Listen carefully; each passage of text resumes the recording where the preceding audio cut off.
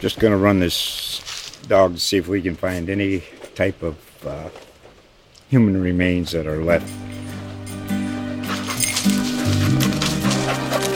Listen to Where Secrets Go to Die, The Disappearance of Derek Hennigan. From the Detroit Free Press, a new podcast set in the woods of Michigan's Upper Peninsula. Available on Apple, Spotify, Freep.com, or wherever you get your podcasts. The following is a CA original. Pouncer, the Pom Squad, pre- and post-game parties on Beale Street. It's all part of the Memphis Tigers basketball game day experience. This is the Tiger Basketball Podcast.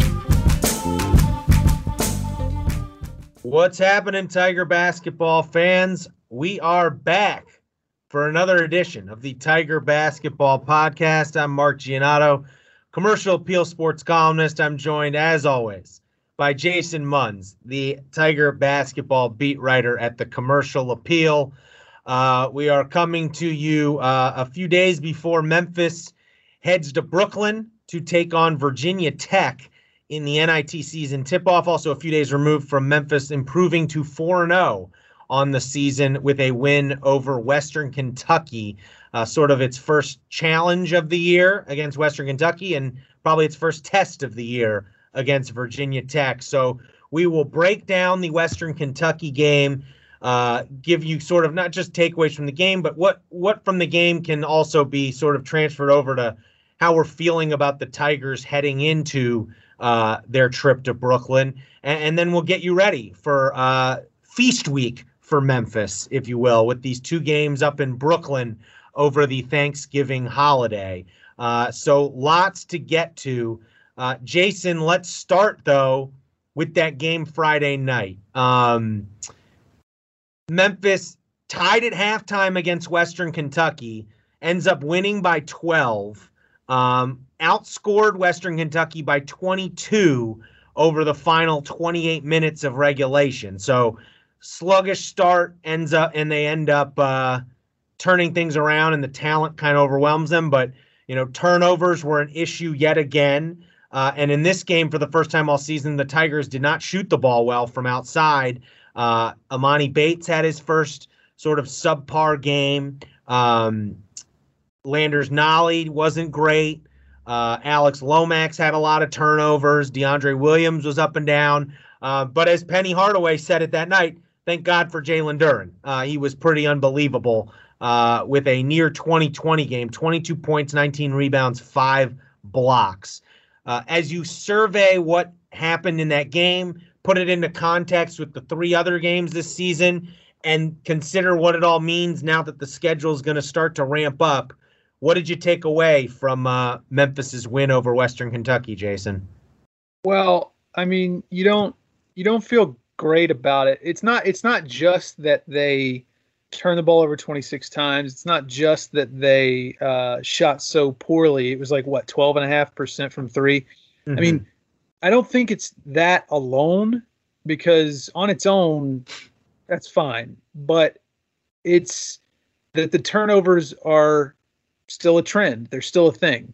And it's that the not just a thing, they've gotten worse. I mean, honestly, it's gotten worse. Yeah, I mean, like it's just, it doesn't feel like that's ever going to go away. They may have a few games here and there, maybe even put together a nice stretch like they did in the NIT last year, where they only averaged like 12 or 13 turnovers a game. But it just, that's who they are, I'm afraid. Unless they make some fundamental changes to how Penny Hardaway runs the show, that's what they're going to be. Now, more often than not, especially this year, they're going to be able to overcome that sort of thing because they turn the other team over the way they do. They're so good defensively, they can make up for it. They can shoot the ball so well, or have shot the ball so well this season that they can make up for it. Their bench is so deep.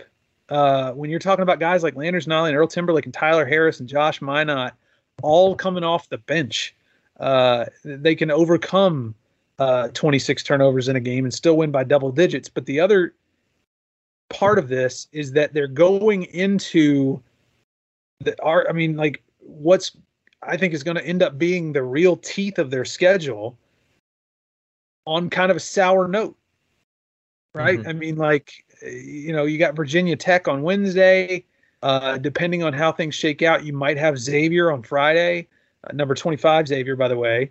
And then not long after, you got the road game against Georgia. You got the road game against Ole Miss. You got Alabama at home. You got Tennessee at the neutral site. Like, this is these next 4 weeks are going to be just critical for their postseason outlook. And they're kind of going into it, not playing so hot. And that's really, again, you can live with an off night shooting. You can live with, especially when you win by a dozen, you can live with a bunch of turnovers, but it's going into, it's right on the doorstep of this critical stretch that I think is the most concerning part. Yeah. And, the turnovers, they've been an issue with Penny coach teams the entire time he's been at Memphis. But as I mentioned, they're worse than ever. Memphis is, in terms of turnovers per game, the worst in Division I basketball right now, averaging more than 21 and a half turnovers per game. Nobody is averaging more turnovers per game. Now, Memphis does play at a much faster pace than most teams in the country, but still, it's not much better when you go with turnover rate. They're still among the worst teams in NCAA. And then when you look at it, really delve deep into it, I mean, Amani Bates leads the team in turnovers per game. Jalen Duren second with 3 per game. And then Alex Lomax also averaging 3 per game. But if you dive deeper, he has a turnover rate of 41.7% right now, Jason. That means more than 41% of the time he has the ball in his hands, it's a turnover. That's not great for your starting point guard. And by not great, I mean it's horrible. Especially when he's in his 4th year. Yes. It is not, but the alternatives aren't great either, because there's only 2 players on the entire roster who have an under 20% turnover rate right now. It's Tyler Harris and Jaden Hardaway. And I think it speaks to maybe some people have wondered why, especially Jaden's played as much as he has. I think it speaks to, that seems like a pretty good reason to play him. Like, he's one of the few guys who, and even 20% isn't even like a great threshold. 20% turnover rate is pretty bad still, but it's not horrendous like some of the guys on the team. And so they got a real problem here, but it's been a problem for 3 years running now. And you do wonder if they can fix it. And to your point, whether this is just something, some teams have to overcome, we don't have any big guys. And, some teams have to overcome, we don't, we can't shoot the ball. Like Memphis, it feels like all season might just have to overcome, we're going to throw the ball away one every 4 possessions, just like we have in the past. And I don't know. Now, to your point, though, they did, for the last 7 games of last season, they only averaged about 12 turnovers per game.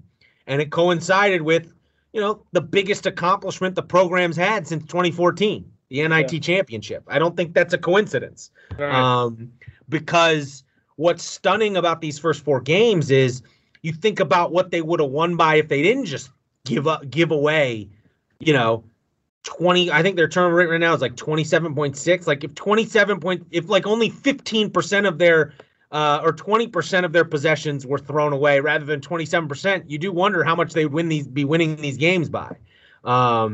So, and it just feels like it's something that's going to bite you in the butt against a good team. And they're about to, as you pointed out, they're about to start playing some good teams. And it's interesting. And then the other big, I thought, takeaway from that game, Jason, against Western Kentucky, was how Penny managed the rotation in that game.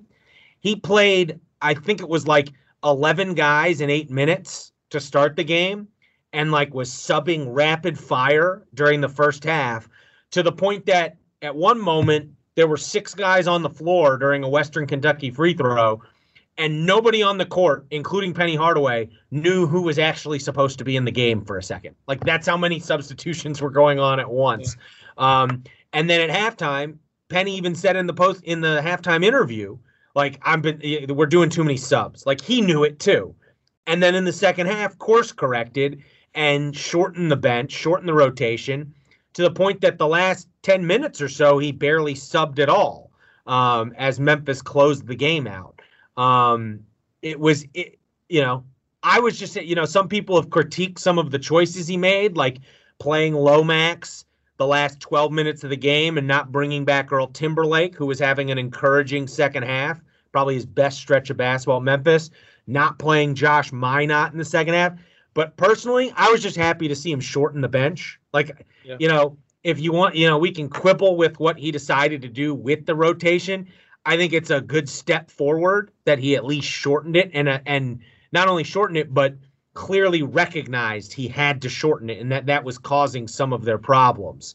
What were your observations on how the rotation went against Western Kentucky and what it could look like moving forward? Well, before we do that, I'm sitting here looking at the box score, and I didn't notice this until now, but Western Kentucky's Davion McKnight, leading scorer, had 10 turnovers against Memphis the other night. Lomax, to his credit, he turns the ball over a lot, but I bet you go back and watch the film, he created a decent chunk of those turnovers. Yeah, I mean, so Alex finished with 4 steals and 4 assists. I mean, that does help. Turnovers. Yeah, 6 turnovers. That, you combine 4 assists and 4 steals, compare it to 6 turnovers. That helps, certainly. But again, I still can't have 6 turnovers from your point guard is unacceptable. From your fourth year unacceptable. Yes, I agree. Unacceptable, especially when I think 3 of them were in the last 2 to 2.5 minutes, 3 minutes of the game. Mm-hmm. It was not good. When you're supposed to be pulling away and putting the game away, he was still turning the ball over, which just. Yeah. When I found it interesting when Penny was talking about the rotation at the end of that game, both after the game and then Monday, speaking before they went to Brooklyn, after the game, he said, in explaining kind of why he rode 5 guys, and I think it was Lomax, Landers Nolley, Amani Bates, Lester Quinones, and Jalen Duren. In the moment, he said, I went with what I knew. And then Monday, a few days later, when I asked him about it, he sort of explained he wanted to go with guys who were serious on both ends of the floor, who knew their assignments, who he could trust to know their assignments and sort of do what he was instructing them to do. I found both of those comments to be very interesting. And wonder what that means for the rotation moving forward. What do you think? Well, so you and I have talked about this a little bit since Friday, and I'm looking at the box score as we talk, and people might look at the way the second half played out and see DeAndre Williams played 7 minutes, only 7 minutes. He scored. In those 7 minutes in the second half, he scored 4 points and had 4 rebounds. Pretty good. He also had a steal in there, but he also had a technical foul, which he had, I don't know off the top of my head how many he had last year, but it's no secret DeAndre Williams is a very passionate individual, and technical fouls can really hurt a team that's trying to win a game. And so, we talked about this before on your radio show.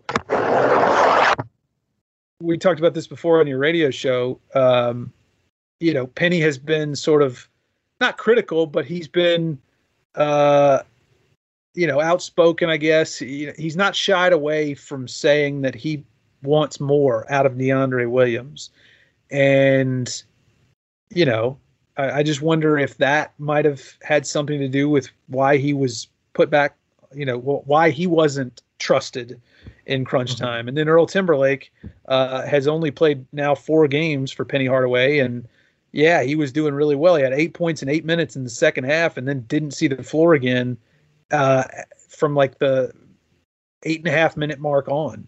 I think that's probably because Penny felt like he could trust Alex Lomax, his 4th year guy. He's been playing with him since the 6th grade. We've all heard the stories.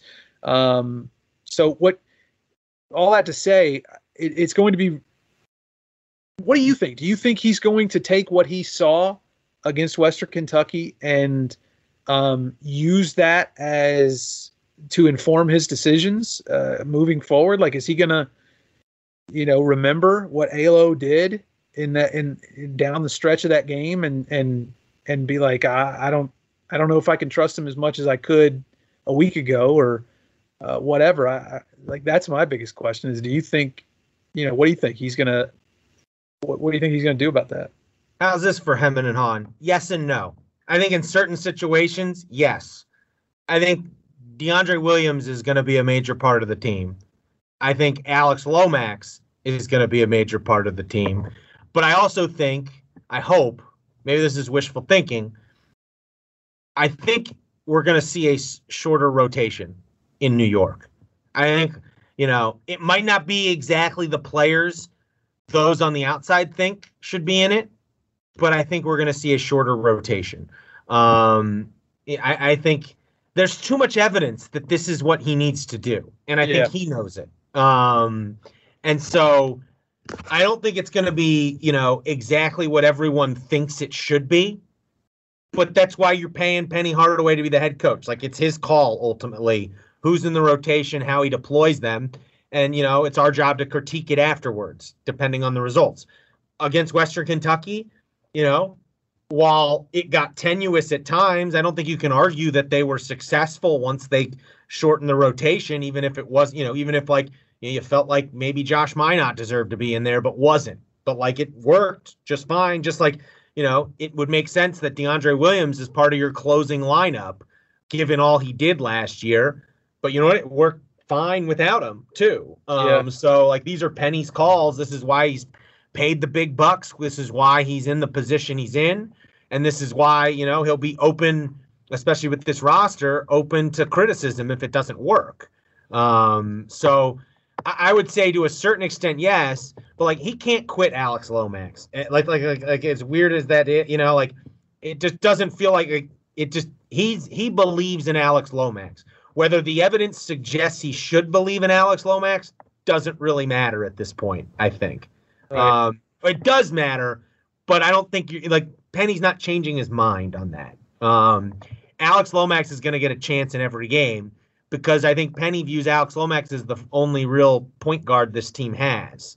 And so he wants him to succeed. And in theory, he's right. It's just, I don't understand. If someone's turning the ball over 41% of the time they have the ball, I don't really consider that person a point guard. You know what I mean? You can't turn the ball over that much and be a point guard. So Lomax has to improve his play. And, I think Penny needs to be open to trying some other things when Lomax is turning the ball over, like going back to Earl Timberlake or, giving Imani Bates a little more time on the ball. But I don't think, to get back to your original point that this is just going to be a problem, I don't think there's a perfect solution. Because I think we would have seen it even this early in the season. It would look differently if there was something on the roster that would completely solve this team's turnover problems. A problem, by the way, that transcends this team. It's been happening for years now. I think it might just be a trait of a Penny Hardaway team. They're careless with the ball for whatever reason. Yeah. And as you put it, the question is, are they talented enough to overcome it? I think we're going to get a much better sense of that this week when they go to Brooklyn to play Virginia Tech and then either Xavier or Iowa State. Before we discuss this Brooklyn trip, let me tell you about the new sports app we've launched as a part of our USA Today family here at the Commercial Appeal. USA Today Sports Plus is the new sports app that puts the fans first. Get the latest scores, stats, and standings, and enjoy interactive experiences with our award-winning sports writers, like Jason Munz. Download USA Today Sports Plus from the Apple or Google Play stores today. USA Today Sports Plus. Fan harder. That's a slogan right there. Fan harder. Big week if you're a Memphis fan. Let me tell you. Memphis gets Virginia Tech, who's undefeated, just outside the top 25 in the newest AP poll. And if you win that game, more than likely, you're going to get a game against Xavier on Friday night in Brooklyn, who is now at number 25 in the AP poll, coming off a win against Ohio State. So 2 chances this week, Jason, for Memphis to get quad one, more than likely wins that will be quad one wins when we get to Selection Sunday. And we know how important these non-conference games are for a team like Memphis that's in a league like the American, where quad one wins are few and far between. You're not going to get that many opportunities outside of you'll get your 2 games against Houston, probably, and then maybe maybe the road game at Wichita State or the road game at SMU. But other than that, they're few and far between in the AAC. So this Wednesday game in particular against Virginia Tech feels just like a huge, huge game in the sense that you lose it, you're probably going to leave Brooklyn with no quad one wins because Iowa State is not good this year. And that's who you're like. Sorry, go ahead. Well, Iowa State's 4-0. Yeah, but they're not viewed like that's fool's gold. Who have they beaten? Oregon State. Yeah. That's it. There's ask Tyler Harris about how good Iowa State's going to be. They went winless in the Big 12 last year. That's not going to be viewed as a good win come March. So likely Xavier beats them Wednesday. But if you lose to Virginia Tech, a quality opponent, you leave Brooklyn likely with no quad one wins when you come into the week thinking, well, maybe we can get 2 quad one wins out of this. And then you add on the fact that, this is going to be, by and large, for the national college basketball audience, this is going to be the first time they see this Memphis team. This is going to be the first impression of this ballyhooed team. A narrative is going to be formed based off of what Memphis does this week. It's not a narrative that's set in stone, either good or bad, but it will be a narrative that is set nationally based on the talent they have and all that. There's a lot of expectations for this team. So I just think it's the biggest week of non-conference play is very clearly when they play Alabama at home and then Tennessee on the road. I'd say this is arguably the second biggest week on the schedule, just in terms of the opportunities you have if you're Memphis. Yeah, I know. I agree. It's in a lot of ways, the way you kind of just laid it out, it's boom or bust, and this first game is kind of the key to it, because you do have to assume that Xavier's going to beat Iowa State. And if you end up having to play Iowa State, it's not going to do anything for you. Beating them is not going to do anything for you. So nothing meaningful anyway. And losing to them would be just awful. So, in a lot of ways, this week could very well put, it could very well put a lot of college basketball on notice if Memphis is able to go up there and take care of business, beat Virginia Tech, and then depending on how things play out, they could leave with it's the ideal situation obviously is getting two quad one wins, but that's one way or the other. More than likely, that's not how it's going to play out.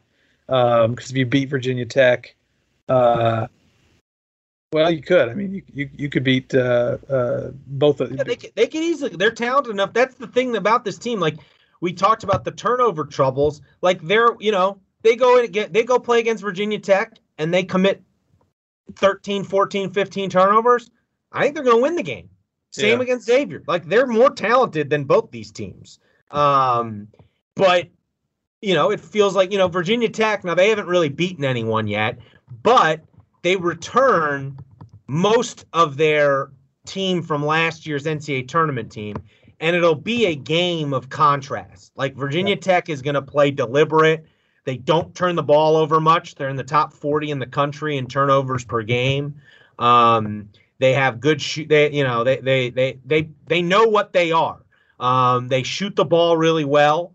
They shoot from 3. Like right now in KenPom, again, they haven't played great competition, but they're top 20 in effective field goal percentage, both offensively and defensively. They are a complete team. And they've got guys who have been in big games. Kivi Aluma, is one of the better players in the ACC. They've got a bunch of juniors and seniors who lead them. And so they've been through some battles together. They know what they are, who they are, and what they're capable of. Memphis while does have more experience than has in the past, I think is still figuring out who they are, what they are, and what they can do. Now, the difference is they start from a base level that's much higher than Virginia Tech because the talent is so much better at Memphis. And so, like, would I be as worried about this game as I am from a Memphis perspective in February? No, I wouldn't. I think Memphis in February would be fun. You wouldn't be really worried. I mean, it'd be a tough game, but you wouldn't feel the same way you do right now. I think part of the concern in this is that, it's been uneven through 4 games in terms of the execution. Like, you see what this team's potential is, but you also see that it's not all the way together yet. Like they're still figuring some things out. And so, but with a team this talented, if it clicks, watch out. Like, this could easily be the moment when they announce themselves as, this is a top 10 team. And by the way, Memphis is a top 10 team now. They moved to number 9 in the AP poll this week. This is a top 10 team that's capable of making the Final Four. It could just as easily be an experience this week where, you go, okay, they aren't quite ready yet for prime time. That doesn't mean they won't be ready for prime time, but they're not ready right now. So, and even Penny said it. He's like, part of his excitement level is he wants to see. I always find it funny. He calls them boys. He's interested to see what are the boys capable of right now. Like right now in the middle of November, end of November, beginning of the season, what is this group ready to do? Because I think there's no doubt in my mind, this team's not going to be the same in February, March as it is right now. But the biggest problem with that is that by February or March, when we assume they're going to be clicking on all cylinders, outside of Houston, your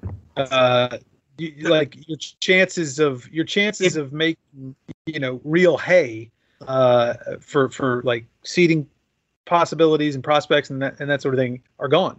Yeah. No, if you think Memphis is a top 4 seed in the NCAA tournament, you got to get some of these quad 1 wins. Like you just have to in non-conference play. Like you can't let, I'm not saying it's required to go 2-0 this weekend, or even if like they go 0-2, it means they're not going to make the tournament. And by no means do I mean that.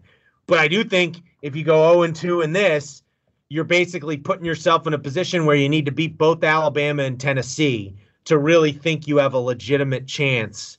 Or I shouldn't say 0-2, but if you don't get a quad 1 win here, your only other quad 1 wins in non-conference play more than likely are going to be either Alabama or Tennessee.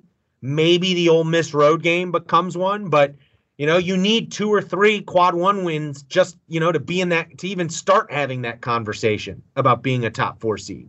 And when there's only going to be a couple in AAC play, it magnifies these games even more so than they already are. So it's just it's a big early season moment. Penny called it the first real test for this first big test for this group, and that's what it is. This is a early litmus test to see, how good are these guys right now.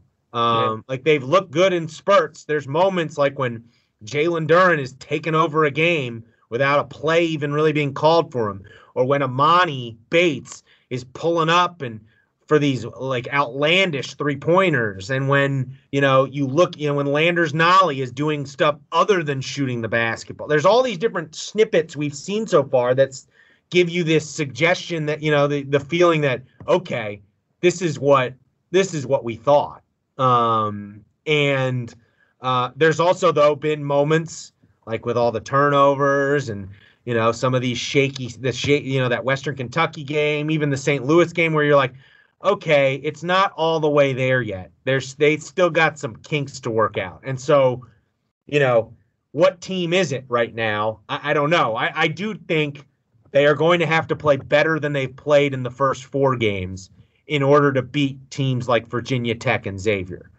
I think they're fully capable of playing better than they have. But I just don't think you're going to turn the ball over 26 times like you did against Western Kentucky on a neutral floor and feel good about your chances of winning. I don't see that happening. Yeah. I mean, But you can still commit 15 turnovers, which for most teams isn't great. And I think I would feel really good about their chances of winning if they just cut it down to 15 turnovers. Yeah, I mean, look, like by doing that, you are like you cut down the turnovers and you keep playing defense the way they do. I mean, that's part of it. Like, despite the fact that they commit 26 turnovers, their defense is so good that the other team is not converting that into like crazy points off turnover numbers. Western Kentucky shot under 30% from the field after halftime the other night. Yeah. So, but yeah, like there's a lot to like about this Memphis team. You can see why. Like I've said it all along, like just as long as they make the NCAA tournament, they're going to be a threat no matter what seed they are. But if you're thinking this is going to be like one of those special seasons where they get more than 30 wins and they're, among the top teams in the country, like there are things they need to clean up in order to be that. There just are. And it's from the rotation to the turnovers. Those to me are the two main things. You get those things figured out. This team has all the makings of the great team we expected going into the year. They're not quite there yet. Like they're number 9 in the country, but they have not played like the 9th best team in the country yet. They are very capable though of being playing like a top 10 team, in which case, they could really, they could make a statement this week. If they go out and get 2 convincing wins over Virginia Tech and Xavier, that'd be a big statement to the rest of the country that the hype is real, baby. Like, they have the chance for that. Yeah. And you don't even have to like fix all the problems. No. Just improve in some of these areas and fine tune some of these areas. And this could be, I mean, Penny said it the other day after the St. Louis game, it could be scary. And he's right. Yeah, no, absolutely. So big spotlight moment for the program a little bit here. They'll be in Brooklyn at Landers Center at the Barclays Center. At the Landers Center, not quite the same spotlight as the Barclays Center. I was thinking it's the Landers Nolley revenge game. Landers Nolley, Virginia Tech transfer. You have a story up at commercialappeal.com about that. But it's also because it's in New York. Let's just be honest. I think they'll be playing in front of the actual crowd will probably be small, like relatively speaking, because it's I just don't know how much a Virginia Tech Memphis game is going to draw in New York. Although I'm sure there's a lot of a good chunk of Memphis fans going for the holidays, but there'll be a lot of basketball people there. Whether it's NBA scouts, whatever, because it's New York. And because Amani Bates and Jalen Duren are Amani Bates and Jalen Duren.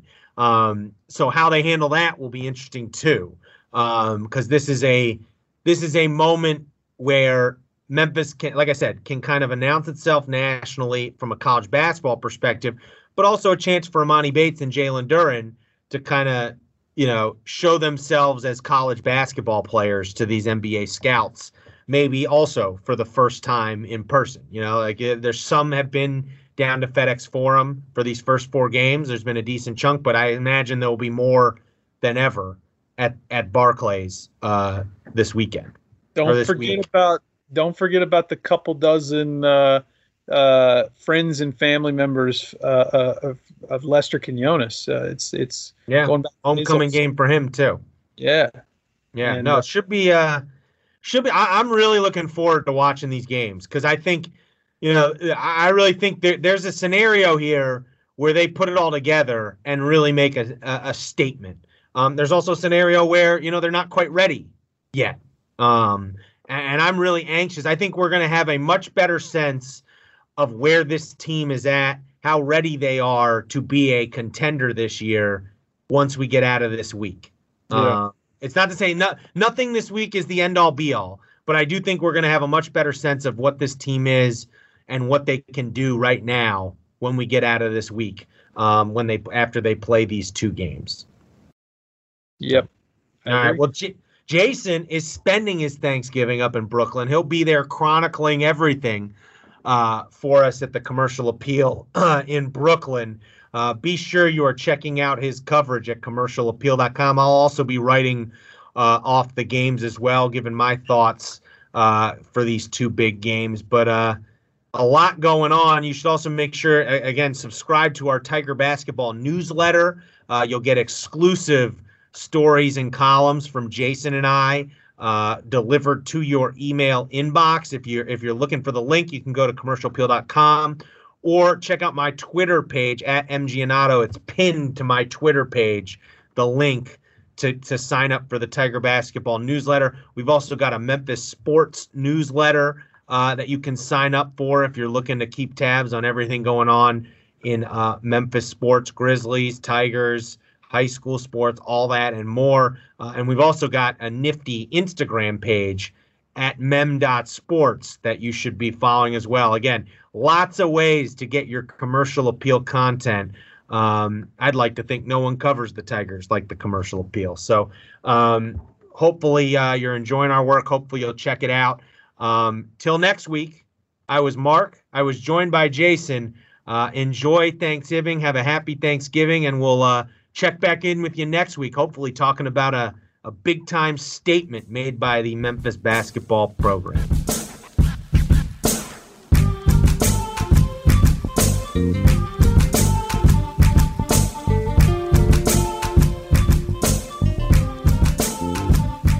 The Tiger Basketball Podcast is a production of the Commercial Appeal. Just going to run this dog to see if we can find any type of human remains that are left. Listen to Where Secrets Go to Die, The Disappearance of Derek Hennigan. From the Detroit Free Press, a new podcast set in the woods of Michigan's Upper Peninsula. Available on Apple, Spotify, Freep.com, or wherever you get your podcasts.